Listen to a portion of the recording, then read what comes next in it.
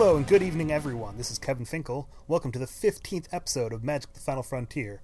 As always, on this podcast, we'll be discussing the Frontier format, keeping our listeners up to date with what is new, powerful, and interesting in the world of Frontier. And I'm Kevin Handlin, host of the Untap Open League and a Frontier grinder. And I'm Matt Murday, Frontier lover and Spike in Toronto, Ontario. Alright, so what is new, powerful, and interesting today is Rivals of Ixalan, full spoilers. The set spoiler just released this morning, so we'll be jumping into it with fresh eyes.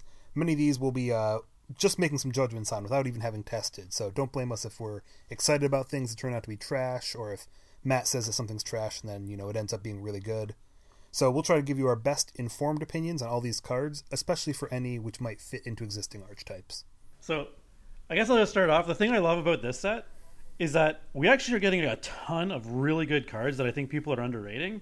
And I think the reason for that is that they don't fit into existing archetypes, which is awesome. Absolutely, yeah. I'm seeing at least 2 new archetypes that are brand new and ready to explore in Ixalan. Get it? Explore.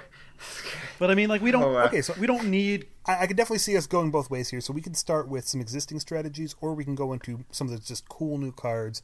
I think you're especially talking some tribal cards, right? Yeah. I mean, I think we should probably go through the tribal cards each by tribe, and then we'll talk about if a card stands out as being good outside the tribe, we can definitely talk about that too. Okay, great. There's definitely still a lot in Ixalan as well that is not tribal, such as the transform cards, and there are legends that are not in any tribe. There are uncommons and rares that are multicolored and not in any tribe. So there's a lot that's worth talking about. All right, do you want to lead us off with something, Matt? What are you excited about? Because we are excited to have you back, so get us as excited as I'm super pumped to be back, but I'm going to have to go the slow burn on this. My exciting stuff's going to happen really at the end. So for now, let's jump right into vampires. The tribe everyone is clearly the most excited about. Hey, I'm pretty excited about vampires. I've been trying to brew vampires, and vampires are hard to brew. So I'm actually going to go on a little tangent here real quick, is that I've said before on the show that it's a big thing Maro's talked about, that he doesn't want to make tribal strategies in Standard, usually. Really one of the big reasons for that is that it's so solvable. If there's 9 playable vampires or witches or whatever it is, you just put all of those same cards in the deck and then you've solved the format. So you can't really have that deck be tier 1. Instead, in Ixalan, they're kind of giving us an embarrassment of riches. We've got so many decent to playable cards with different things, different synergies that they go well with, that we have a deck there, but we have to figure out which of these many parts is worth putting together into one thing. And so there's 11 2-drops in vampires I like, but I can't run all of them. Yeah, and I think with vampires especially is we have a lot of cards that are outside of Standard that really help it out. I think of the tribes here, vampires is probably the farthest away, or you'd have to put in the most work to get it to work. But that said, I think they're still pretty good, especially if we can see the meta transition to more of an aggro meta. Okay. Yeah, absolutely. Yeah, I think they're going to do the go wide thing really well, and then the other thing they do really well is life gain, right? So if we were to see a shift towards a more aggro oriented meta, which I think is pretty likely, I think Control's days are coming to an end soon. All right, we'll see on that. But I agree, actually. I think there's a lot that Control is going to have to put up with the new additions in this set, and we'll talk a little bit about that coming up. Not just this set, but for my brew for the next season is going to destroy Control. People are going to be salty. You're already locking it, huh? Yeah, absolutely. That's awesome. But anyway, back to vampires. So I don't know, we've got some cool cards in Ixalan that I think could take vampires to the next level, especially if we're looking at vampires as a token strategy, which I think you should be. Mm-hmm. All right, give us a card. Let's just name something. I'll be doing what I did kind of last time, that they'll name some sweet cards, and I'll just sit here and name what exactly they do. So the obvious one I think that's really going to ramp up vampires is Legion Lieutenant. Okay, so that's the 1 white, 1 black. Other vampires you control get +1/+1, and it itself is a 2/2 vampire knight. Yeah, it's just like a 2-mana lord, those are really good. We don't have a lot of those in Frontier. I think it's like Thalia's Lieutenant, and now we're getting 2 more this set. Yeah. I mean, there were those the warrior ones that just did one side of it. I think it yeah. was something of the scale and something Chief of the Sword and Yeah, Chief of the Chief of Edge that. and Chief of the Scale. Were those two? I thought they were three. No, it was just the two. All right. Still, half a lord is a lot better than a full lord, or a lot worse than a full lord. Yeah. Yes, it is. So Yeah. I think the other cards here we've got like role players, right? So we're looking at Sky Marcher Aspirant. Okay, so that's the 1 white 2/1. It's just that, unless if you have Ascend. If you have 10 or more permanents, so this is the new mechanic if you haven't heard it. If you have 10 or more permanents in play, you get City's Blessing if you have one of these Ascend cards in play. And then you keep that for the rest of the game, and then there's a bunch of cards that do more things if you have the City's Blessing. So this is a 2/1 for 1, but if you have the City's Blessing, it has flying as well. So maybe later in the game it can fly over some blockers and break through a board stall or whatever. Yeah, and I think the big thing is like Ascend doesn't really matter, right? Like Ascend is icing. It's a Ascend 1 is mana gravy, 2/1. yeah. Yeah. Exactly. So it's an above rate body on a 1-drop, and that's mostly what makes it a good card. I think that the Ascend cards that are going to stand out if we're going to talk about Ascend as a mechanic, and we should because it's one of the themes of the set, is that the card has to be good both before and after you get 10 permanents in order for it to actually be a good Ascend card. And you know what? That said, I've played a little bit with a few of the Ascend cards, and even like versus Control, I was finding it surprisingly easy to turn on. Really? Yeah. Yeah. I mean, mean, it's not a rule. Like, you're not definitely going to turn it on, but like, for how, like, because lands and like, you can get a lot of like little tokens and stuff, right? So like, if you're in a deck that can run like Tireless Tracker, your clues count as permanents, right? And lands, all that stuff. So it's almost like incidental. You can build up a lot of permanents almost by accident in a lot of decks. right. I think that something that I started doing when the first Ascend card was spoiled, Vona's something or other, the 2 black instant. Is it Revenge? Vona's Revenge or Vona's Vengeance? Vona's. I'm trying to... Vona's Hunger. There we go. I think we had originally seen it. Yeah, so it's a 2 and a black Ascend instant. Each opponent sacrifices a creature. If you have the City's Blessing, instead they sacrifice half their creatures round up. Okay, so since we Right. So happened wait, on this hold card, on. Hold on. So when this got spoiled, something that I started doing habitually because you could tell that this was going to be a mechanic that was going to be tying the set together, at least within vampires, right? Was I started counting in every single deck how, like, when someone got to an Ascend count, whether it was in Marvel or whether it was in, like Saheeli Felidar or Bant Humans or White Weenie or Junt Delirium, like, when are these decks getting to Ascend, right? When are they getting City's Blessing?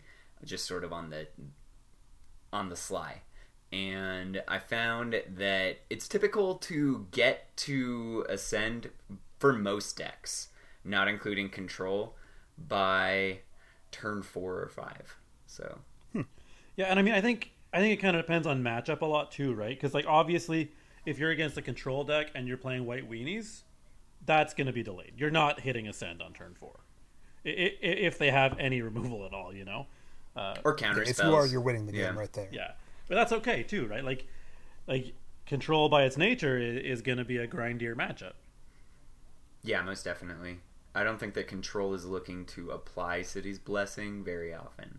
No, I just mean like as mono white humans, you're not going to get turn 4 Ascend, right? Versus Control. So, But against other decks, it could be what pushes you forward. absolutely, On, absolutely. As far as Vona's Hunger goes, since it came up, I think people are like really overrating this card. They're looking. Oh, Go ahead. Overrating it or I underrating thought a lot of it? people are... Over. I think That's people, interesting. Well, I think people are looking at its best case scenario, right? People are saying, "Wow, half their board. That's a whole lot, right?" But I also think that the reality is that the front end, like the without City's Blessing, that card isn't good enough to have in your deck. A 3-mana Absolutely Edict. I don't think so. A 3-mana Edict is like that's a terrible card. Even at instant The other speed, thing that that's really not got great. me off this card is that you look at it and you think best case scenario, okay, if I kill 2 creatures with this, that means I was in a really bad position before that. Yeah, I mean it kind of depends too, right? Because like half their creatures, yeah, you're right. That is 4, right? They have 4 things on the board, and I mean that could happen in like a kind of like a go wide board stall kind of mirror, like mono white versus mono white. Not that you'd have Vona's Hunger, but that's on my mind, I guess. vampires versus vampires, we'll say, because they're both go wide. So yeah, I mean, I guess, but it does seem kind of. It seems very soft. I certainly wouldn't mainboard it ever. Yeah, and you're still giving them the choice there. Yeah. Yeah. So I think that pretty well covers Ascend, just as like the two polar cases of Ascend, right? Where you have Sky Marcher Aspirant, who is an above rate body on a 1-drop, which is a card you would want to play anyway, regardless of whether you got to Ascend, right? Yeah, I mean, You at would least wanna play in your one go mana, wide 2/1. strategy. Yeah, absolutely. In White Weenie, it's exactly what White Weenie wants. I mean, I don't see this in White Weenie because I think White Weenie is just a human thing. No, I agree, but there are multiple takes on the White Weenie strategy. It's a classic archetype in Frontier. Like, we most often find it in a human's strategy, but it's a classic aggro strategy. It's not something that can just be pigeonholed as like, that's always humans. You know, it's in Cube, it's often an Isamaru-based dog strategy. So, Yeah. you know. All right, guys, let's get a little more back on topic here. Vampires. Were there any other really cool vampires we want to mention before? Maybe moving to another tribe. I just want to name drop Oathsworn Vampire. It came out today. It's an uncommon. And it reads, It's 2 mana for a 2/2. Oathsworn Vampire enters the battlefield tapped. You may cast Oathsworn Vampire from your graveyard if you gained life this turn. Yeah, that one's really cool. Of the 11 2-drops that I was talking about earlier, I think this is going to be one of the 3 or 4 that makes the cut after getting rid of a lot of other really good potential vampires. Yeah, it's just like a recursive body on a 2-drop. Usually good.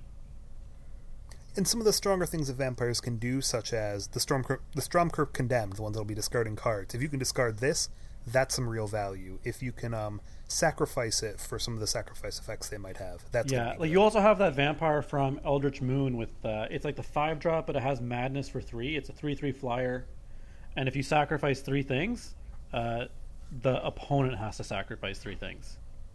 Yeah, So like there's tricks like that are pretty cool. that's certainly an option. Now, something then the bigger side of vampires, there's definitely some like 4-drop vampires that came through. There's actually 2 mythics. Do we want to quick talk about those because they're interesting cards? I mean, personally, if you want to some call people are them getting excited interesting. personally, I don't think they're worth the time to talk about on a competitive podcast. Actually, yeah, so right. Matt and I have been joking about these because when they were spoiled, it was before a lot of the lower to the ground vampires had been released. And we were like, well, it looks like in this set, the vampire tribe is the tribe of overpriced 1/1s. So, Yep. So I think one of the ones you're mentioning is there's the one that exiles something when it comes into the battlefield and then can get larger when it attacks. Not great. A lot of people seem to be interested in Twilight Prophet, so that one I'm going to drop real quick. It's one of the mythics here. The 2/2 black flying 2/4. And if you have Ascend, then at the beginning of your upkeep, you reveal the top card of your library, your opponent loses as much life as its CMC, and you gain that much life. A lot of people are big on it, and I was trying to be like, guys, let's maybe not be big on it, because there's so many other things that vampires would like at the 4-drop slot, and personally I don't think that makes the cut. Well, that's my main problem is that you're not getting to Ascend in a vampire deck that runs 4-drops. Not likely, no. Would you like this in a non-vampire deck? Just as, it's a bob. It's a flying bob with a big butt that's hard to bolt. I don't think you would have to have it on like an absurd body for me to want a 4-mana bob.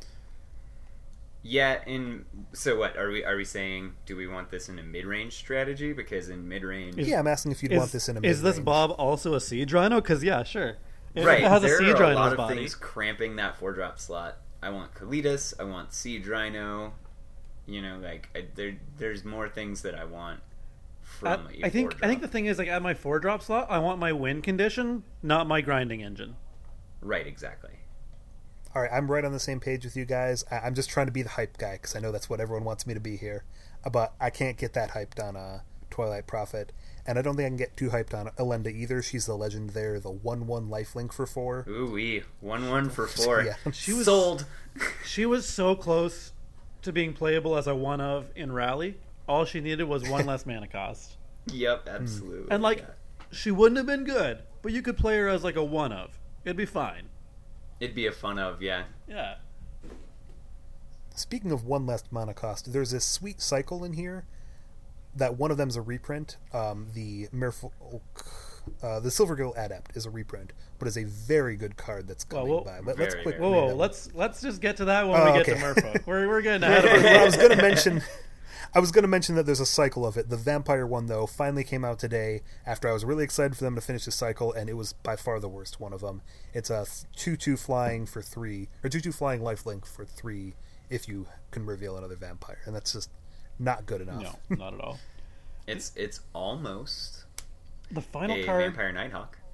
Yeah. Yeah, if it had one more toughness and death touch, it'd have been good. Yeah. Or if it had cost one less, maybe. Yeah. So the final card I want to talk about for vampires, and it's kind of like it's not necessarily a vampire card, but I think vampires is its home for now, and that's Radiant Destiny.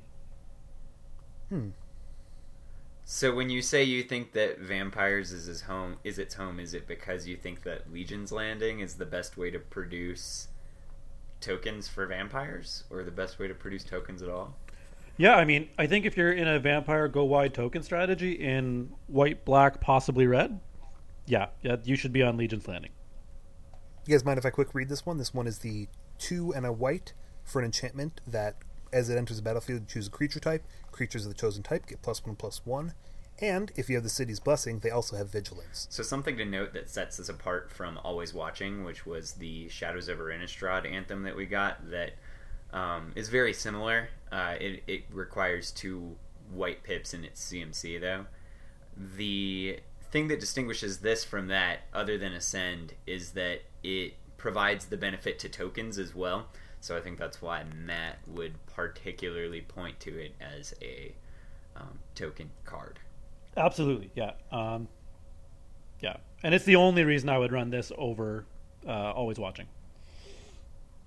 Mm-hmm. And on top of that, it is one less white pip, so it's easier to splash in something like this white black red, etc. Yeah, Most definitely. I think it's a good card, but it's hard to get excited about it when it's so similar to Always Watching. Well, on the other hand, if you listen to our, I think it was 2 episodes ago now, we were talking that we wanted some other effects that you didn't have to be playing non-token creatures. You didn't have to be playing humans. I wanted more Anthem effects, and we got not only the Vampire and the Merfolk one, but we got this one, which can go with any kind of creature type. I mean, I guess I feel like this is limited in the traditional token strategy, because the traditional token strategy, if you're looking at, oh my god, I can't remember his name. He lives in Japan Hobbyist.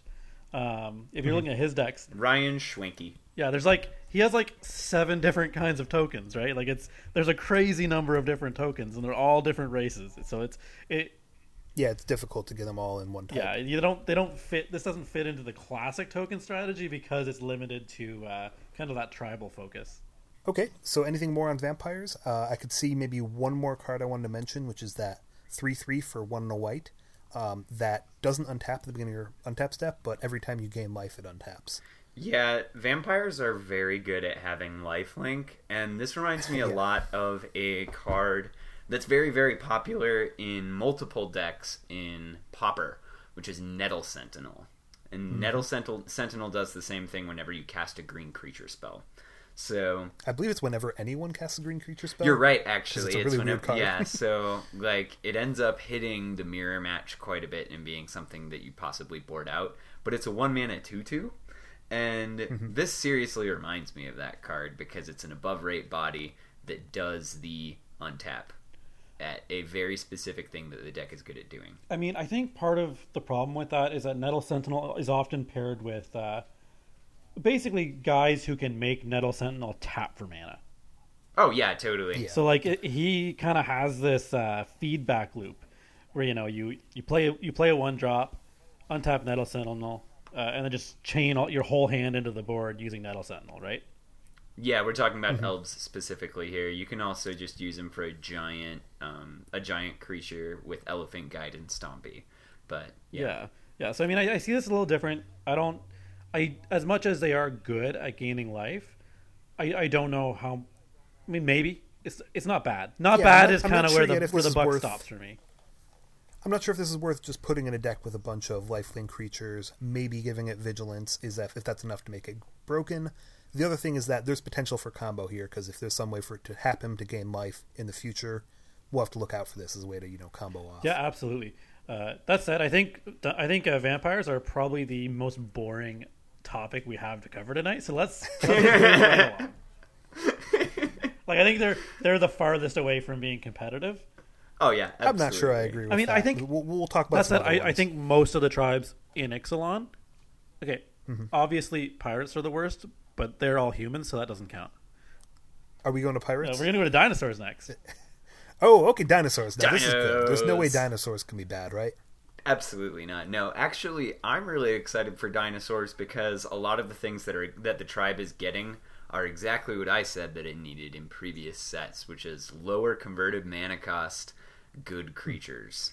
I actually think dinos are getting a crazy number of like legit playable cards that are good enough. You don't have to play them in dinos.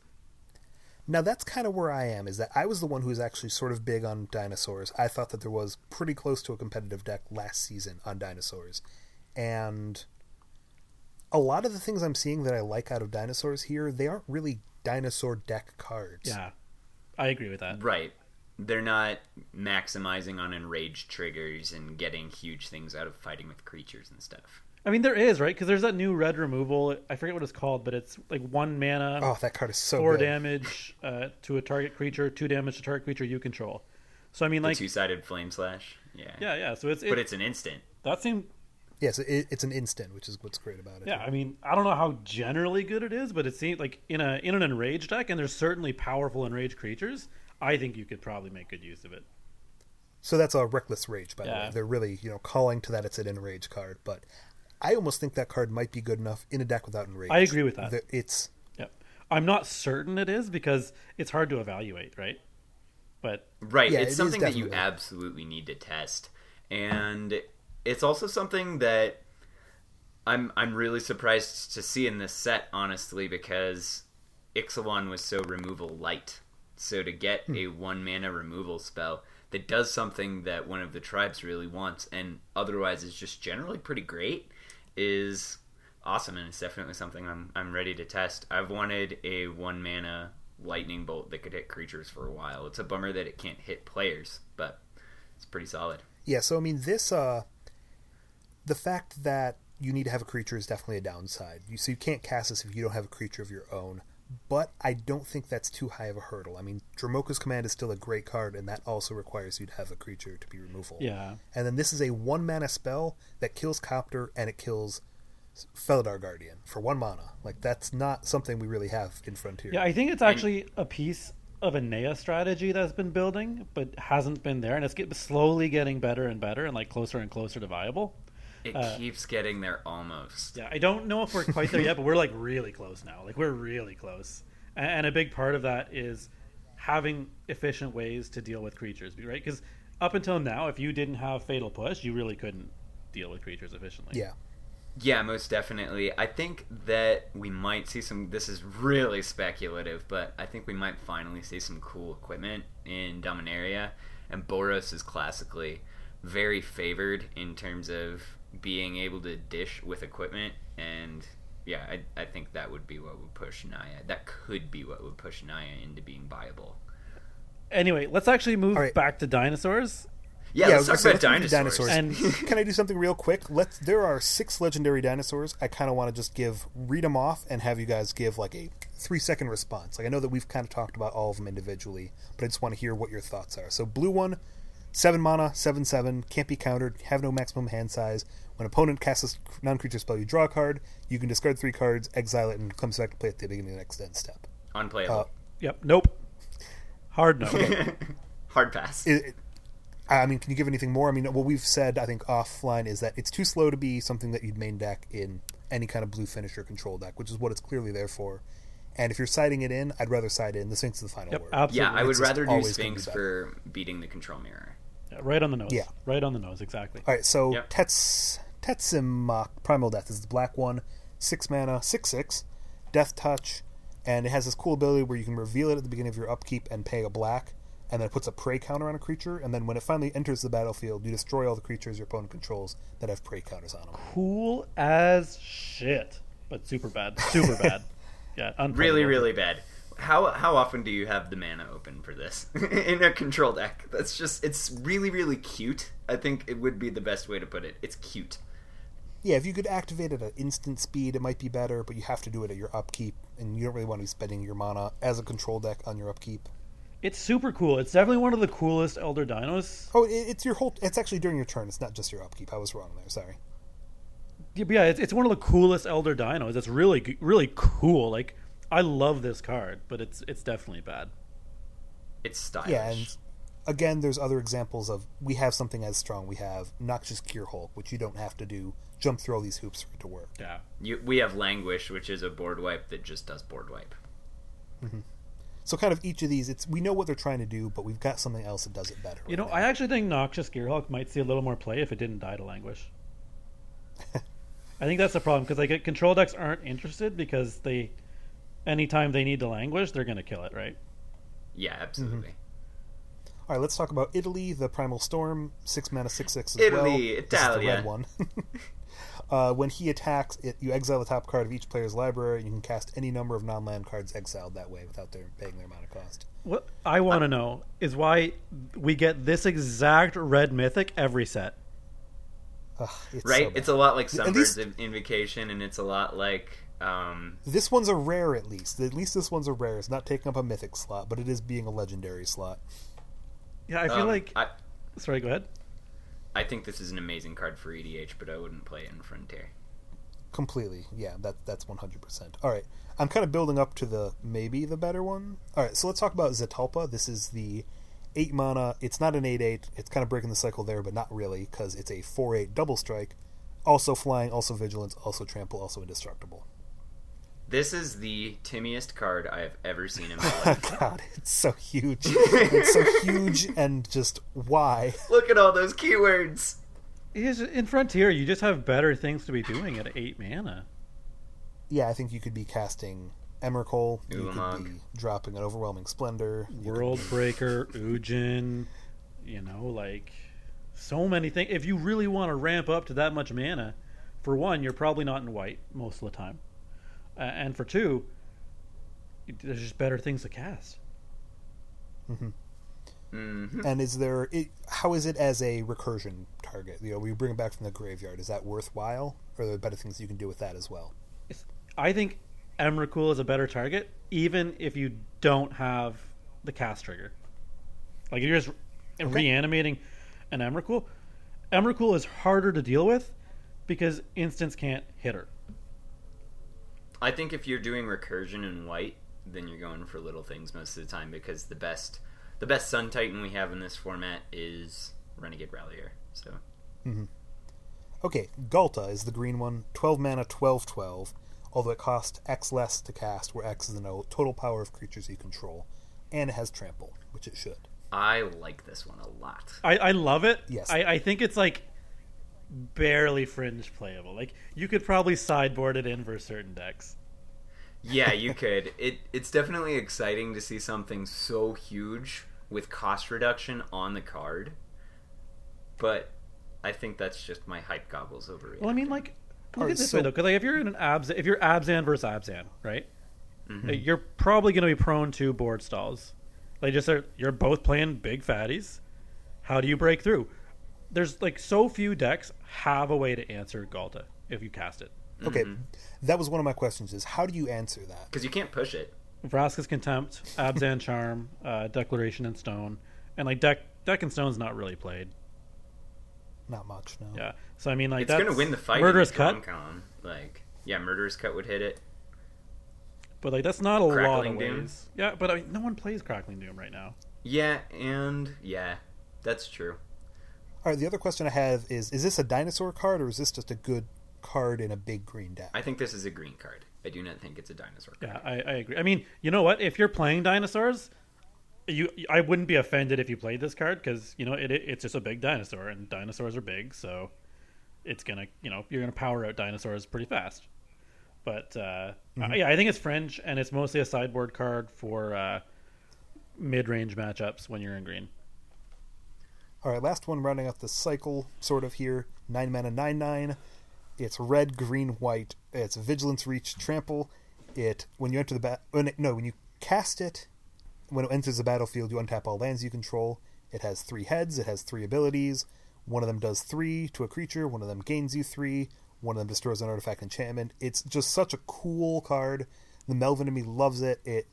That's all we really need to say about it. Let's just not even talk about it. I'm buying this card for EDH. There's no cost reduction on this one. Let's not talk about a 9-mana spell. Yeah, I agree. With no protection. Yep. One day you're gonna spiel. play EDH, Finkel, and you're just gonna love this card. I'm sure. All right, so that's kind of my spiel. We've got a couple other mythic dinosaurs too. There's the Polyraptor, an 8-mana spell. We're gonna probably not talk about it. There's the 5-mana one, the 3 and 2 white, 5/5 Trapjaw Tyrant, and when it's enraged, it exiles a creature until it leaves the battlefield. Any thoughts there? I think it's really, really cool if you can get an engine going, but it's really, really, it wants a lot of setup.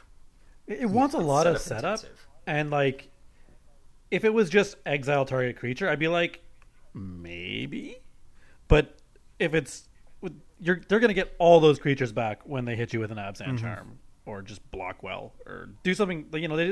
This thing is removable, costs 5 mana, and it takes a lot of setup that can be really easily undone. There's so much in white for 5 that we'd rather be doing. Yeah. And not to mention that when all of those creatures that you hit away under this thing come back, if they have any enter the battlefield triggers, your day is ruined. They're gonna get a Clue, they're gonna Reflector Major God, they're gonna get a Siege Rhino, they're gonna gain some life, drain it from you. It's gonna be bad. All right, dinosaur hype people, I'm sorry I haven't been your guy this episode yet, but now let's move to some actually playable dinosaur cards. Let's talk about the cheaper ones. Ooh-wee. All right, which one first? Someone pick for me. I'm too excited. Let's start with the least exciting, and we'll build up to the most exciting. So Let's start with Relentless Raptor. It's a Boros dinosaur, so 1 red and 1 white for a 3/3 vigilant that must attack or block each combat if it's able to. I actually think this one's pretty exciting. I would have gone with a totally different card. Okay. I don't know if you saw, I dropped this straight into a deck list. Yeah, I'm really excited to play with this, honestly. It's an above-rate body. Vigilance is severely underrated, and it's an amazing ability. And considering that this is going to be bigger than most things that your opponents play on turn 2, you're fine with having to block with it most of the time. Well, and especially because... It's also hilarious. Oh, sorry, go ahead. No, sorry, it's also hilarious, that ability that it's going to fight every single combat. Yeah. Yeah, and I mean, I think to me this goes in a Dromoka's command deck. Actually, both of the 2 little dinosaurs do. So the other one you want to talk about is the Siegehorn Ceratops, which maybe not playable. That's just 1 green, 1 white for a 2/2. Only ability is that when it's dealt damage, you put 2 +1/+1 counters on it. Yeah, and I'm gonna make Naya Fight Club, and it's gonna be so sick. That's the best name for it. I never even thought of that, but that's what Naya is looking like right now, right? Yeah. And I think we're getting really close, and I think one of these 2 cards, maybe both of them, would play a big part in it, right? So obviously Dromoka's commanding your Relentless Raptor turns it into a 4/4 with Vigilance, which is just nuts, right? That is a bonkers card. Mm-hmm. And I think Siegehorn Ceratops, I'm not sure how to evaluate it, right? Because it seems the low end seems kind of whatever, but I think we're also okay with our 2-drop having kind of a low, a whatever fail case. Mm-hmm. Especially when it can become a 5/5 with 1 Dromoka's command. And you know what works great with both of these? I'm going to be the first one to introduce one of our flip enchantments, is Path of Metal. Deals 1 to each creature that doesn't have first strike, double strike, vigilance, or haste. And whenever you attack with 2 creatures that have one of those abilities, you flip it over into this gross land, taps for any mana, 1 and a red tap, deals 2 to each opponent, eventually kills any kind of control player. 2 and a white tap, choose a creature at random that attack this turn and destroy that creature. I actually think that's the best of the flip lands by far. Really? Okay. Yeah. Really? Sorry, the best of the flip lands in Rivals by far. And I think it's... I had some people talking trash about it, but I'm excited and I about think this it's, card. It could be and I think it's the second best of the flip lands overall. Ooh. I think it's... right. It's... Search I for think that's a Ascanta's... tall order, Search man. for Ascanta's better, and that's it. Not Legion's Landing or Oh, I forgot. Never mind. It's number 3. Legion's Landing. Yeah, okay. I was wrong. I'll throw my hands up. Okay, so one thing I will say about Path of Metal is that it is so Boros. It looks like something So right weird. out of Ravnica. Like, you could put Boros Path of Metal or Path of Boros on it, and I'd be like, yeah, that looks like a Ravnica card, because it says all the most Boros-y keywords on it ever. Like, Double Strike, Vigilance, the only thing it's missing is Indestructible. You know, like... Yeah. I'm 90% sure we're going back to Ravnica soon. Like, it just feels like they're telegraphing it so hard. Oh, yeah, totally. Now, what is weird on this card is that there's a lot of things in Standard, I'd say especially, that it doesn't hit on your opponent's side. It doesn't kill any of the hasty 1/1s out of Ramen Up Red that you'd really like it to be killing, or the 2/1s. So, in that way, it's not great, but I think that where there are X1s in Frontier, it'll be a little bit better at hitting those. You can definitely do it like- post-combat, too. Yes, you can. But so like Glory Brown Initiate or any of the Goblin tokens, those it'll hit, which is pretty cool. I just think the flip side of it is like really strong. Like in a mid-range strategy, if you're fighting a creature deck, like there's gonna come a time where they just run out of creatures, right? Or even control, right? You flip that first control. Yeah, I don't know how control ever gets through this ever. Yeah, I don't know how it happens. They'd have to destroy the land. I guess they'd have to. What's the Runus? The one from Field of Ruin. Field of Ruinous Ruin. Path doesn't. Field Oh, of Ruin. yeah, Sorry. Field of They'd have to Ruin. Field of Ruin it. But yeah, it. Or we could use this as a time to bring up another card that's in this set. I don't know if that's jumping too far off topic. Do you want to talk about Blood Sun? Yes, I you know do, what? Let's get to that. actually. Let's put that for later. We need to finish Okay. dinosaurs. We'll come back to that. Let's talk about dinosaurs. All right. Yes, there's Well, one more dinosaur I think we really Blood want to Sun talk is about. a dinosaur card. It's part. So the extension of the dinosaur tribe references the sun the most. So like Kinjali is one of the aspects of the sun, and they spend a lot of time talking about like Raging Sun's avatar, Verdant Sun's avatar, etc. So it is part of this tribe, at least in terms of how Rivals is viewed by R&D. All right, Blood Sun. I mean, Blood 2 Sun. in a red enchantment. When it enters the battlefield, you draw a card. All lands lose all abilities except for mana abilities. All right. Well, I mean, I think your justification on this is super loose. Are we using the lore to justify throwing We're it using in with flavor, yes. Come on, guys. As far as power goes, this is a nobody card. Nobody should play this. Really? I'm not sure about that. I think that there's places for this. I think in Frontier. I think that let's say you're on Grixis control and you get paired up against UB, or blue black rather. I want to bring this in. Like I absolutely want to bring this in. I want to turn off your search for Azcanta. I want to turn off your fetch lands. I want to turn off your Field of Ruin. I think I think there are better sideboard cards, to be honest. Like I don't see that at all. I think so talk to me about the mana base in Abzan. in Abzan, Do you think it's good? No, it's super bad. Right, exactly. The mana base in Abzan is awful. So here's And the so thing. if you can turn off their third color, you can stop Siege Rhinos from hitting. It's rare. for- It's rare that yeah. you can turn off their third color, though, right? Because they don't rely on fetches. My main problem with this card is that if you don't, so obviously you're casting it on turn 3. We'll say you're powering it out as fast as possible. By turn 3, most of the time, fetch lands have done what they want to do.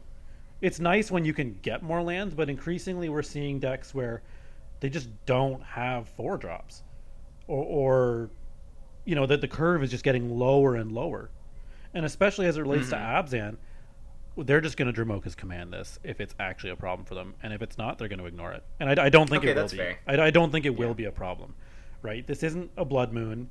It doesn't really it shuts down fetch lands, and like that's about it. And while we do tend to run a lot of fetch lands in Frontier, I think if you want to shut them down, you're much better served using what's it called? Thalia, right? Probably Thalia. Yeah, right. Because most of the decks that want to shut down fetch lands, they want to do it so that they can power through and tempo you out of the game, right? So like this is an Abzan list who drops Thalia early and basically says, now you can't deal with my creatures, I'm going to take all your life while you try to figure that out. And I don't Yeah, think I don't that. think it's the worst card. The fact that it cantrips really interests me. And one thing along with that I like about this card, and I've started to see, is that you can play it in a Saheeli deck. You're going to be running not fetches yourself because you're going to be on the enemy colored lands, and you can bounce this with your own Felidar Guardian, draw another card, just as something to be able to bounce. Because when you're on a non-green Saheeli list, you don't have that Oath of Nissa around. I find that it's sometimes hard to have a reason to just run out your Felidar Guardian. So a little bit fringe, but that's somewhere where it interests me, and if it shuts down a little bit of the opponent's land, that's some value for a card that's already cantrip. I mean, here's the thing, right?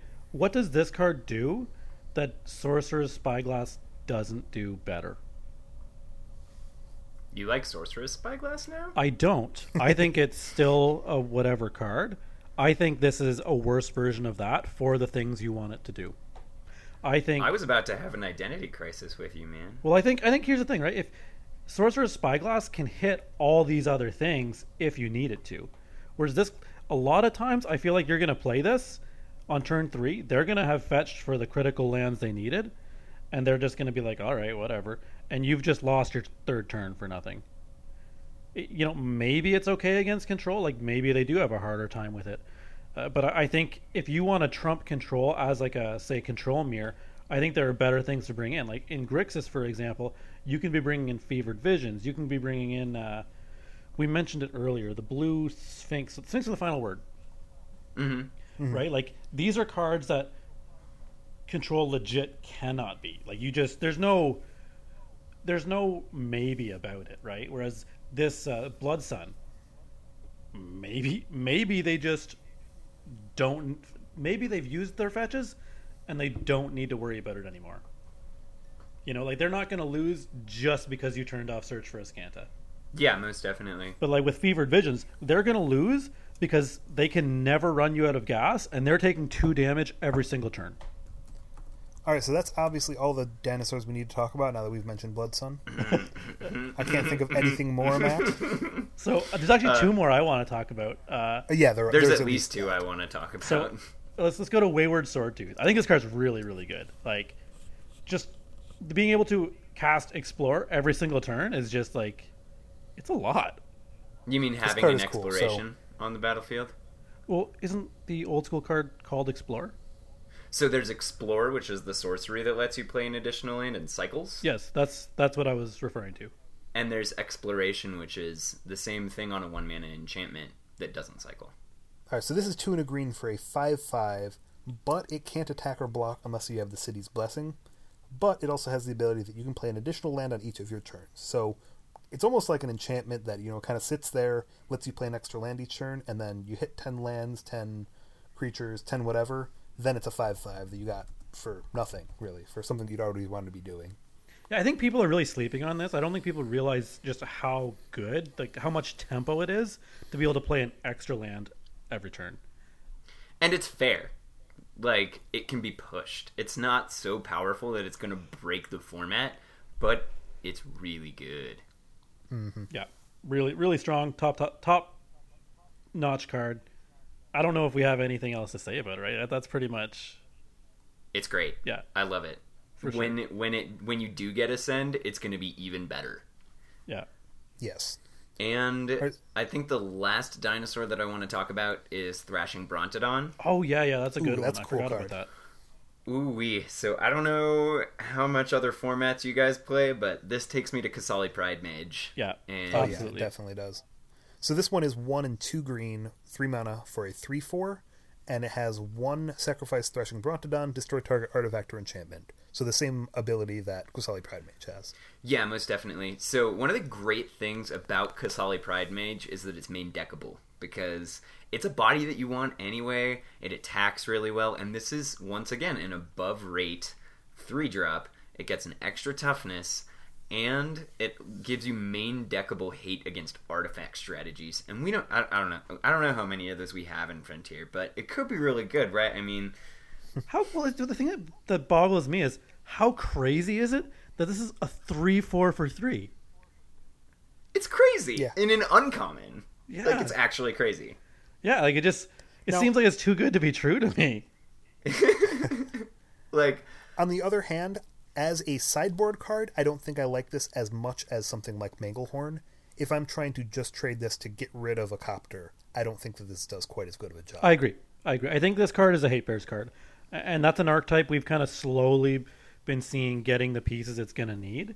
It's not there yet. I don't think this card is going to put it into playable in Frontier. But I think this is an important piece. Like, we will have a Hate Bears deck one day, and this card will be a part of it. It will be a role player. And I agree with what Sky said, is that this is a very main deckable answer to artifacts and enchantments. Yeah. All right, so I've got one more that goes along with dinosaurs and is not a dinosaur creature, but it's actually one of the few cards that I think goes right into the existing dinosaur deck, if there was one. And this is Thunderherd Migration. It's 1 and a green, and it's Rampant Growth. You search your library for a basic land card, put it onto the battlefield, tap, and shuffle. But as an additional cost, you either have to reveal a dinosaur or pay 1. And that is just huge. We don't get this card anymore in standard legal sets, and the ability to just ramp any kind of mana is going to be really strong. Yeah, I agree. It seems like, I don't know where I was going with that. I lost my train of thought. Someone help me. I will help you. Do it. It seems to me as though Wizards wants to bridge the gap between EDH and Standard. And one of the most the two most powerful things you can do in EDH period are drawing cards and ramping. And so we're getting a lot of card draw, and we're getting a lot of ramp. All right. Did that about say it? Yeah, I mean, I don't know if this will actually end up seeing play in Frontier, because I don't know if there's a pure Dino deck that does the trick. Mm-hmm. But the raw power of this card is there. Oh yeah, totally. And it might be something that, we wait on it and we wait on it and we wait on it, and assuming that Frontier makes it this far, 2 years down the line, we get a Tier 1 deck that is just plowing through everything. Maybe like some sort of, I don't know, I don't want to say Scape Shift, but maybe like Scape Shift. Yeah, I mean, it could be. Who knows? So do you think there's now room for a non-ramp dinosaur deck? Something with, a lot of these 2 and 3 drops. You can get we just talked about 4 cards that cost less than 4 mana. There is, but you're not allowed to talk about it, and it's called Naya Fight Club. All right, we won't talk about that. I kind of think so, but I'm also kind of like, I don't know how much of a dino deck it is, as much as it just has a couple of dinos. Like, I feel like Naya Fight Club is like Relentless Raptor, maybe Siegehorn Ceratops, and Ripjaw Raptor. Ripjaw Raptor, right? Yep, absolutely. And I think it wants to run some mana sinks. I think it would like what's his name? Warden of the First Tree. Yeah, probably. So that's the kind of thing, is that we didn't really see any cards this set that care about other dinosaurs. Yeah, so it's like, do you call that a dinosaur deck? I don't know if I would. No, I would call it a Naya deck. It would be a Naya mid-range deck that likes to fight stuff. That deck is definitely called Fight Club. There's no two ways about it. That deck is called Naya Fight Club. All right, let's move on to another tribe then, I think. How about pirates? Do you mean humans? I think that we do. So you were saying that vampires might be the least exciting. I think that pirates did not do it for me as a tribe here. I think they've got so many cool spells, and they've got a bunch of things that care about having pirates, and I just don't think their creature quality is high enough for there to be a deck made out of these cards. Oh, I don't know, man. Some of the creature quality here is through the roof, but I tend to agree that I don't think pirates have enough draw into pirate for me. The real thing, the real story here, I think, is that they're all humans. And oh yeah. Yeah, and humans are obviously just a super, super good archetype in Frontier, and I think after this set, we're going to be looking at a 4-color humans instead of Bant humans. Okay. I'm excited that you agree with me. Yeah, I think you're either looking at the black splash or the red splash. So I think that it's the red splash. Yeah, because you get Mantis Rider and stuff. But I mean, on the other hand, the black splash gives you an Anafenza. It gives you Kitesail Freebooter. It does. Direfleet Poisoner, which is one of the spoilers we're going to talk about, is all right. So let's talk about bonkers. That right now. You're bringing it up. So 1 black for 2/2 in black, which is already something. It's Flash, Death Touch, and when it enters the battlefield, target attacking pirate you control gets +1/+1 and gains death touch until end of turn. So do you guys? Worst case scenario, it's an ambush viper. Yes, absolutely. So, which is great. do you guys remember the days when a black bear was too strong? Yeah. Oh yeah. This card's nuts. This card is so good. I'm really excited about this card. I think it's the card that I wanted the vampire that had flash last set to be. You know, on that comment, Matt, this card is to a black bear as Avacyn is to a Sarah. Yeah, absolutely, it is. Yeah. Mm-hmm. Like, now we can make it flip and wipe the board if something dies, and like, yeah. So it kind of plays two roles. On the defense, you know, it's flash death touch. That's a really good combination because you can just pop it in and block, kill any creature. Or you can block that in as a combat trick on the offensive and give a different one of your pirates +1/+1 and death touch, which is also very good. So one thing I actually really like the thought of, and this doesn't work in the human strategy we're talking about, but I love the idea of flashing her in on top of a blocking Karizev, who has first strike, right? So you give her +1, and you just kill two of their creatures for free, basically, right? First strike and menace, so they're already blocking with two. Yeah, right. So they were double blocking her just to stop her from getting through, and now you're getting a Ragavan through. Hey, man, yeah, Karizev, ooh, solid point. And like chances are they're going to be blocking with creatures that are bigger than her to begin with because they don't want either of them to die, right? Mm-hmm. Yes. Man. So you heard it here first. Never block Karizev. Just don't block. It's a trap. It's a trap. I do think that beyond those ceiling situations, that a lot of the time the non-evergreen ability on this is going to be a little bit fringe, just because you're going to have a hard time setting up an attacking pirate. Yeah. A lot of the time. Yeah. Yeah. But flash and death touch on a 2/2 for 2 is just. So you think this fits into the current Bant humans list? I'd consider splashing for it, but I'd more so want Kitesail Freebooter. I think what you're doing if you're splashing black is you're looking at Anafenza, you're looking at Kitesail Freebooter, and you're looking at Direfleet Poisoner. Yeah. What about Fatal Push as well? Would you go all the way to running that, or is that kind of a little bit too much on the black as a splash?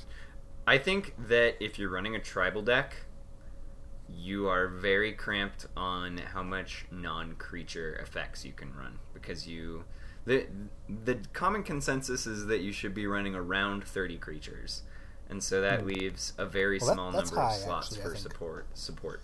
So I usually think you want Collected Company and a removal spell. That is a little high. 30's a lot, but yeah, I think like you're looking at, you probably have 8 slots that aren't for creatures.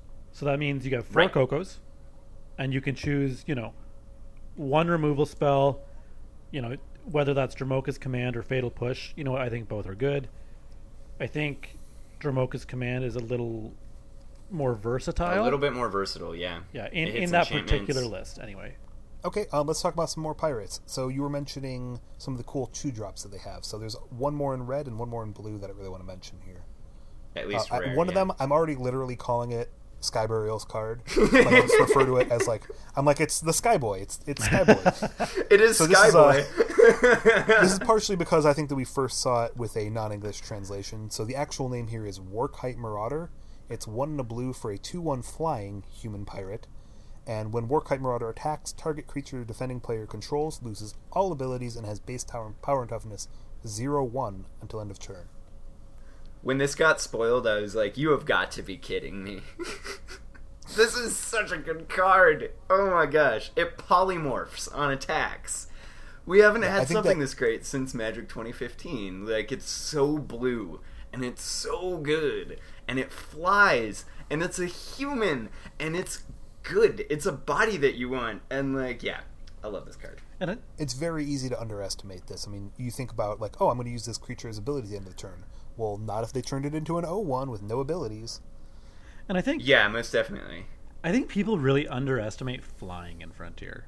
Just they do. It's such a good form of evasion. And, just not a lot of things can block flying in Frontier. It's one of the reasons why one of our most popular cards is Smuggler's Copter. Yeah. Is because it gives any deck flying that plays creatures. Yeah, exactly. And I mean, there's Ishkana who can block this, but no, wait, she can't. She's an 0-1 creature. yeah, good luck draining me. You better do it in response, because you're about to lose your Ishkana. Yeah, this is amazing with things that Bant Humans already likes to do. You can turn a Rhino into a 0-1, and then Dromoka's command it. It's pretty amazing. So this does stuff that was, that was already really popular with Glorybound Initiate, and it just powers up the deck a little more. Yeah, I think... Now, I wish there was a good way to combine this with Walking Ballista, but I haven't seen that deck yet. Well, Sultai Hardened Scales. You heard it here first, folks. Ooh. Ooh-wee. All right, if you're going to bring that up, we got to bring up the blue-green enchantment then. We'll get to that. We'll get to that. Yeah, we're going to do the cycle. We're going to talk about the cycle later. Let's finish Pirates. Okay, we will. Well, hey, you got to talk about Path of Metal early, okay, dude? Like, and I'm going to talk about it again. Don't you worry. So Hadana's Climb is a green and a blue for a legendary enchantment. And at the beginning of your combat in your turn, you put a +1/+1 counter on target creature you control. And then if it has 3 or more +1/+1 counters, you transform it. And it turns into a land that taps for any mana, legendary land. You can pay 1 a green and a blue. Target creature you control gains flying and gets +X/+X until end of turn, where X is its power. yeah, so we're going to talk about it in a little bit. But there's a new archetype in town, and I think that there's a lot of untested territory, and there are going to be a lot of things that we try in it. And for that particular archetype that I'm not going to name, this is a part of, like, this whole set is Christmas morning. Because, like, a new archetype fell on our lap, probably 3, and, like, this is a card that's worth testing in it, so.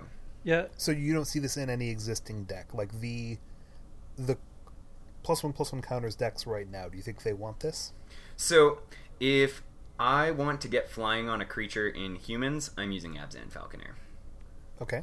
Because it's just going to do it for every creature that has a +1/+1 counter on it. And I'm doing that with Thalia's Lieutenants and Dromoka's commands. So that's how I like to do it. And then I just got another flyer. So I'm feeling alright in the air with humans right now. I don't really think it needs it. As far as hardened scales go, I think the Sultai mana base is really too hard to make that work. It's just like you give up so much just trying to make that mana base work. But I think eventually the reality is we are going to get better enemy mana base. Okay. But for now, I think, no, you can't. You can't do anything with that. Even as is, I'm not sure if this is anything, if this is going to work. Just because, 3 mana for a do-nothing, at least to begin with, is kind of blah, like, especially in an aggressive deck. I don't see it. That said, the upside of flipping this, for one, it's really easy to flip in that kind of deck. Mm-hmm. And for two, the upside of giving your gigantically buffed creature flying is a lot, right? Like, flying is huge, and you're getting massive creatures to begin with in Hardened Scales. See, I'm interested in testing it, but we'll come back to that. I'm sure I'll drop a Jank Brew on you guys one day. Yeah. Oh, I'll gladly even play a few games with your Jank Brew, because it sounds super sweet and fun, and it's something I want to try, because I'm a big fan of Sultai, and I'm a really big fan of multicolored decks. But we'll save that for offline. All right, so the last pirate we're going to talk about, at least for this kind of sort of cycle, is the 1 red, 1 colorless human pirate 2/1. This one is first strike, and when it enters the battlefield, you exile a instant or sorcery from an opponent's graveyard, and you can cast that card this turn, spending mana as if it were mana of any type to cast it. Mm-hmm. So a lot of people are calling this the Red Snapcaster Mage? Steelcaster Mage, yeah. Mm-hmm. Something like that. It's like a threaten and a snapcast all in one, right? So walk me through this. What are some lines of play that are likely with this card? I don't know, man. Likely? I think... So you steal a Fatal Push if you're aggro against Abzan and maybe kill one of their blockers?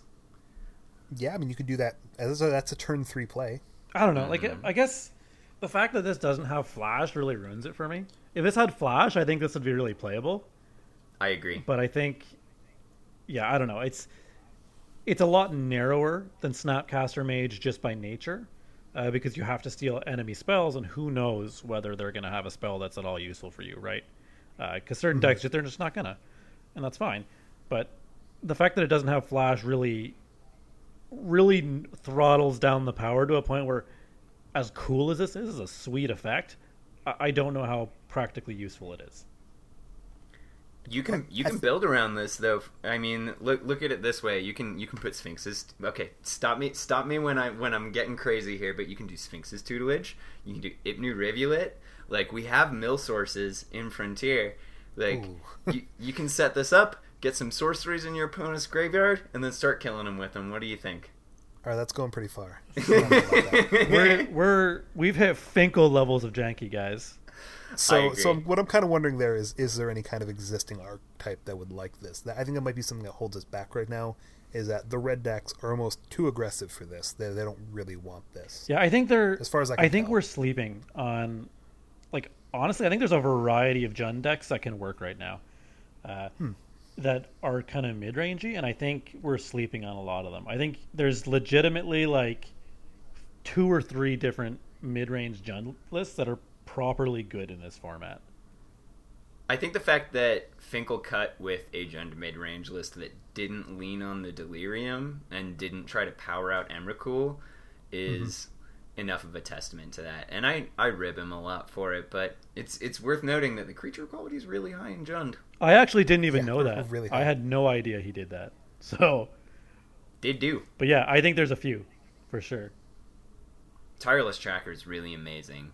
Yeah. Filling your graveyard is awesome. Yeah. And Ishkanah is And such a cool Kolaghan's creature. Command and Kolaghan's Command is Liliana. amazing. Like, Goblin Dark Dwellers has always been great. Yeah. There's things I what want to other, say, but I can't say them yet. You can hear about them. What other pirates would you like to talk about? The last pirate, cough cough, I mean human, I want to talk about is Everdon Champion.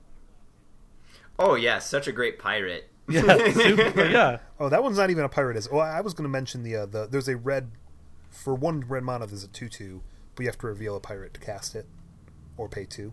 Yeah. This is going to be a draft, like, an amazing draft card. It's part of that cycle excited we've been to mentioning. draft I mean, I put this in the file, and I'm kind of regretting it because, like, as much as, you know what, this is a good pirate card. I don't think pirates are worth talking about in Frontier as pirates. I think they're only worth talking about as humans.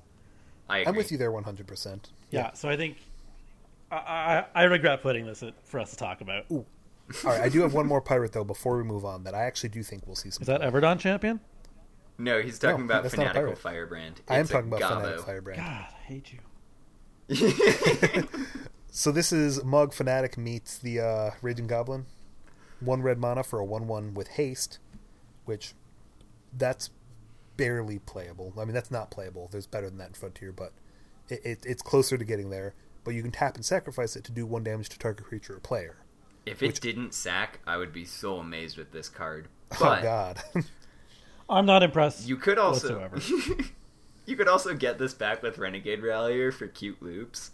That would be pretty fun. Yeah, we can brew this later, Finkel. I'm thinking Renegade Rallier.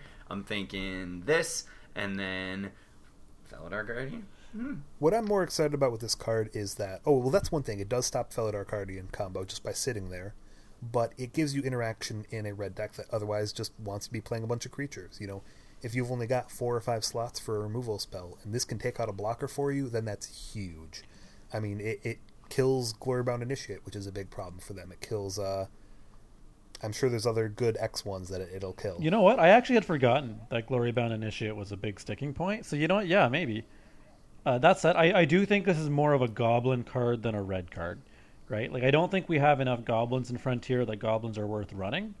But I think if that day ever comes, and it seems likely that it will, given that goblins are a popular red staple tribe, I think this could have a part in it. Because, you know, it's not a bad body. It's got a decent effect.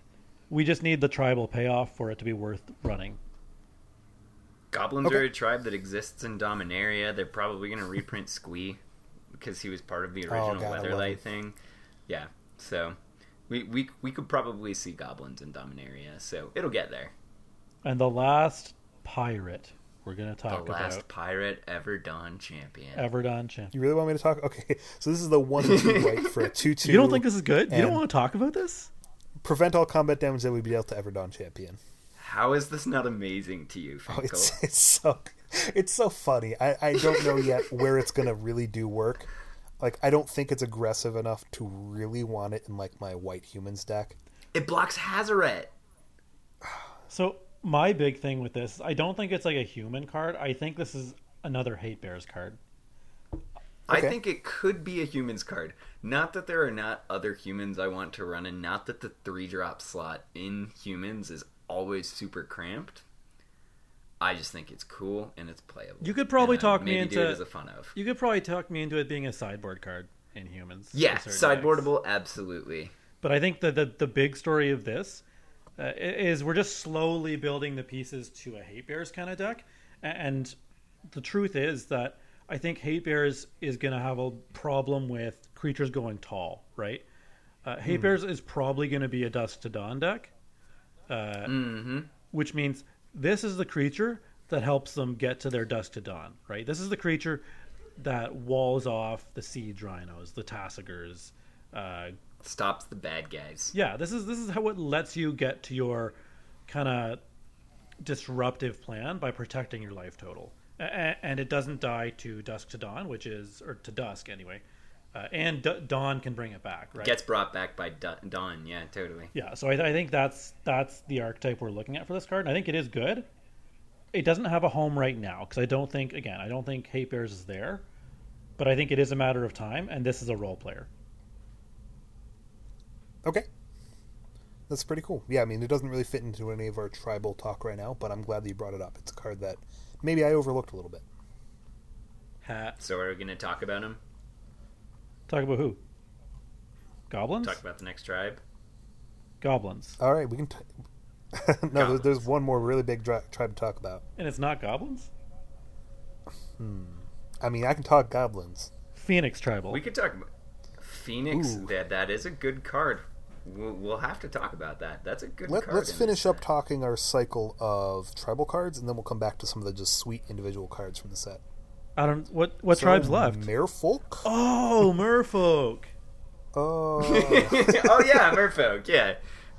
Who oh could god, there forget? are so I can't many believe I Merfolk we forgot probably that. have to talk There about are. because I think we thought that Merfolk was so far away from being a tribe, and there are just so many cards here that I like for it. Yeah, Merfolk. They pushed it. Yeah, They pushed someone at Wizards decided I'm gonna make Merfolk viable. Like somebody push Merfolk. Oh, it's so All right. pushed. Have you seen? Let's some of almost these run things? through. Let's run through Merfolk what they've got kind of by CMC here. Like you're kind of thinking about what their curve is, what some of their possible cards are.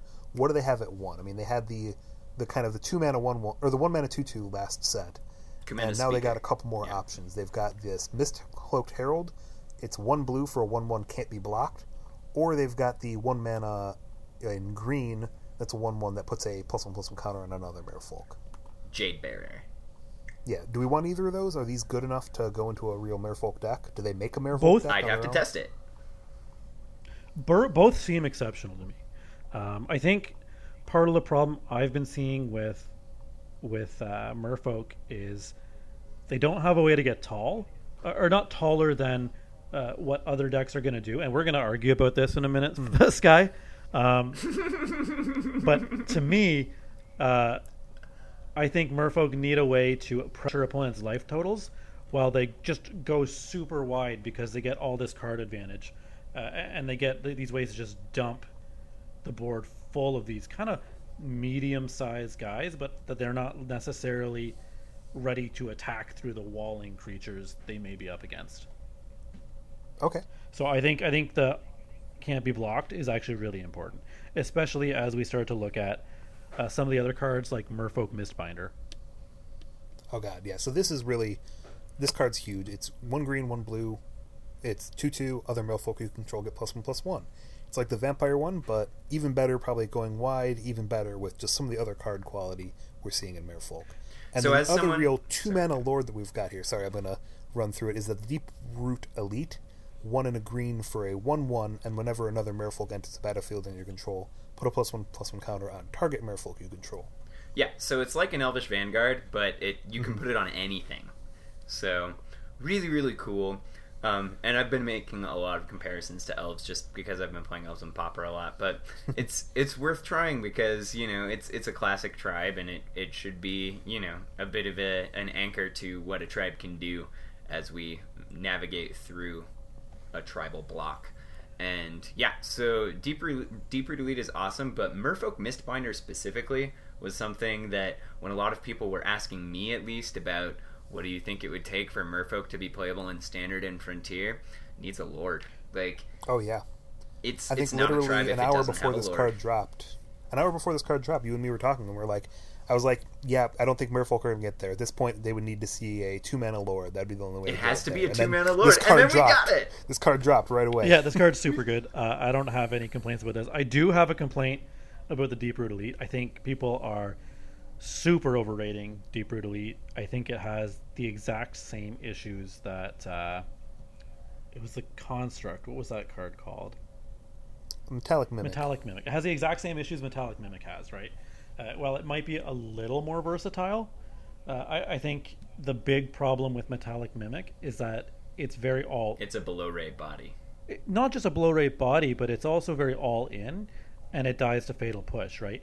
So you're kind of like dropping it early, banking on people, and banking on people not hitting it specifically with the best, most played removal in the format, and it also kind of sucks as a top deck, right?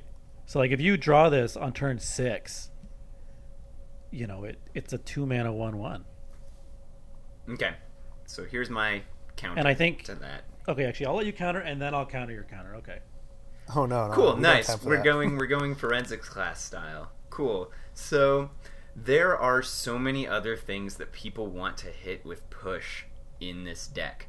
Merfolk Mistbinder is one of them. Like, if you want to get a lot of power off the board quickly, Merfolk Mistbinder is often going to take 5 power off the board. Whereas, like, pushing this Deeproot Elite, if it's been on the board for a little while, the damage is done. And in Merfolk, like, when your opponent's on Merfolk and you have, like, let's say you're in mid-range strategy, your removal's at a premium because they're going to be dumping a lot of creatures thanks to their Silvergill Adepts who cantrip, and thanks to their Deeproot, sorry, not Deeproot, their Merfolk Mist, not Merfolk Mist, their Merfolk Branchwalkers. Branchwalker, yes. Yeah, which like Merfolk Branchwalker actually provides a surprising amount of value. Like, it's that card is very good. I think people were underrating it last season, and I did very well with it. I ran 4 of it in that company deck. It was so good in that deck. Yeah, and it's really good in Simic Merfolk, which they call Tropical Merfolk in Modern. Merfolk Branchwalker ends up being the reason why you win games with that deck, and it wins the mirror, and it's just super good. Explorer's a messed up mechanic. I agree. It's really good. Yeah, I mean, I still think as people test Deeproot Elite, it's going to be one of the 2 cards out of these that people are really hyped on that I think aren't going to make the final cut as we see Merfolk progress into Frontier. Okay, one that definitely is going to make the cut there that you did mention there is the Silvergill Adept. That's a reprint, the 2/1 for 1 and a blue, and when it enters the battlefield you draw a card, but you have to pay 3 to play it or have another Merfolk in hand. Man, this is one of those cards that when I looked at Lorwyn block, I was like, why don't they print cards like this anymore? And then this actually got announced super early for the reprint. Blake and then Rasmussen, we got this whole cycle of it, yeah. Yeah. So Blake Rasmussen spoiled Galta, or Jalta, however we're pronouncing that, and Silvergill Adept as like a draw to FNMs, because they're going to be passed out as FNM promos. And so that was... Is it that? I thought it was some other kind of promo, but it was some kind of promo. I think it was FNMs, but you might be right. However, it was like spoiled as part of that, and people are like, "Oh my gosh!" So, yeah, I'm stoked on it. Like, this tribe is getting super pushed, and yeah, Silvergill Adept is going to make the cut as a 4 of. Absolutely. Yeah, this is an archetype definer, so I don't have much to say about it. It's good. Yeah, and then there's some 3-drops too that we could probably move up to. So there's a couple options here. So one of them, it's really basic. It's the Jadelight Ranger. It's 2 green and 1 for a 2/1, just like Merfolk Branchwalker, except this one explores twice. So it's the Maelstrom Wanderer of Explore. So for me, I actually think this is not a Merfolk card. I think this is going to be A graveyard card. Yeah, this is a graveyard/land card. It's a card that I don't know what strategy it fits into yet, but like I said, Explore is a messed up mechanic, and exploring twice is crazy. Like that's so much exploring. The other non-legendary one I like is they've got a 1 and also 1 and 2 green for a 3/3 with flash, which that's already pretty valuable. 3/3. I want a 3/3 with flash. Period. Yeah, and when it enters the battlefield, target Merfolk you control gains hexproof until end of turn, which is card advantage, really. Yeah, I don't have much to say about it. Good card. Okay, yeah, I'm glad we're moving through these quickly. So the one that probably will have some more questions on is Kumena. This is the legendary Tyrant of Orzaka, and it's 1 green blue for a 2/4 legendary creature, and you can tap another Merfolk you control to give it unblockable. You can tap 3 untapped Merfolk you control, including itself, to draw a card, and you can tap 5 untapped Merfolk you control to put a +1/+1 counter on every Merfolk you control. This is your payoff.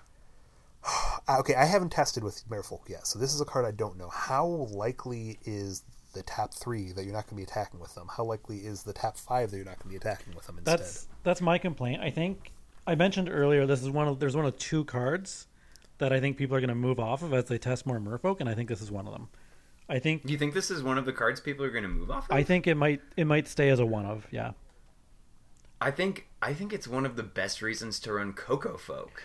Like, if you're running a Collected Company Merfolk deck, you're usually going to be able to use at least the draw card, and it makes itself unblockable, and, like, it has an ability that, once again, we were talking earlier about Nettle Sentinel, and how it interacts with Birchlore Rangers, where, like, Birchlore Rangers doesn't say on it, tap Birchlore Rangers. Birchlore Ranger says, tap 2 things, and it makes mana, right? So it interacts very well with Nettle Sentinels, because Nettle Sentinels untaps, and then you can tap 2 creatures to make a mana to cast another creature. So to untap Nettle Sentinels. Well, I mean, so it's in Frontier we don't have a Nettle Sentinel Merfolk, right?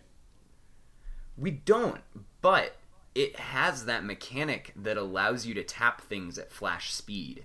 It bypasses summoning sickness. And that's really good. Finkel kind of touched on why I don't think this is actually going to make the final cut. I think it might be a one of, or even a sideboard card. And it's that I think for Merfolk, you want to be going fast and running down their health, right? This is very slow, and I don't think it's kind of like zombies, right? There was Crypt Breaker, which had a similar effect, at least to the tapping 3 zombies, right? Draw a card. It's a 1-drop, which is a much less contested slot than this. It's non-legendary, and the truth is that every time I've played with it, it's been kind of not bad. I like to draw cards. Drawing cards is good, but it's slow and it takes a lot of investment. Three tapped creatures, 3 creatures that can't attack per turn, is a real investment.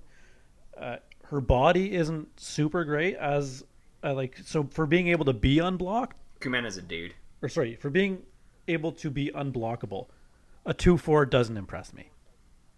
And finally, yes, tapping 5 untapped Merfolk can break a board. Okay, that one's a bit far-fetched. I mean, it can. I don't think we're gonna get there. I think that's the most important one. It is, because it lets you really screw up combat math, especially if you're hitting them off of a Collected Company on blocks. But you're not going to get there oftentimes. Yeah, I think the reason you want Kumena or Kumina is how I think it said Kumina. I don't know how to say it. I'm going to say Kumina. Is to break board stalls, and I think that's like the only place he is good. So I'm not impressed. I think there's no. What if we give them all vigilance? What if we play that new tribal card that'll give them +1/+1 vigilance? They still have to tap attack to use and then the tap. ability. But you know, well, sure. So they'll attack and then tap. Oh yeah. I see what you're saying. That could be fine. Maybe I'm talking a little bit. That's not really. We're not in white, but that seems very ambitious.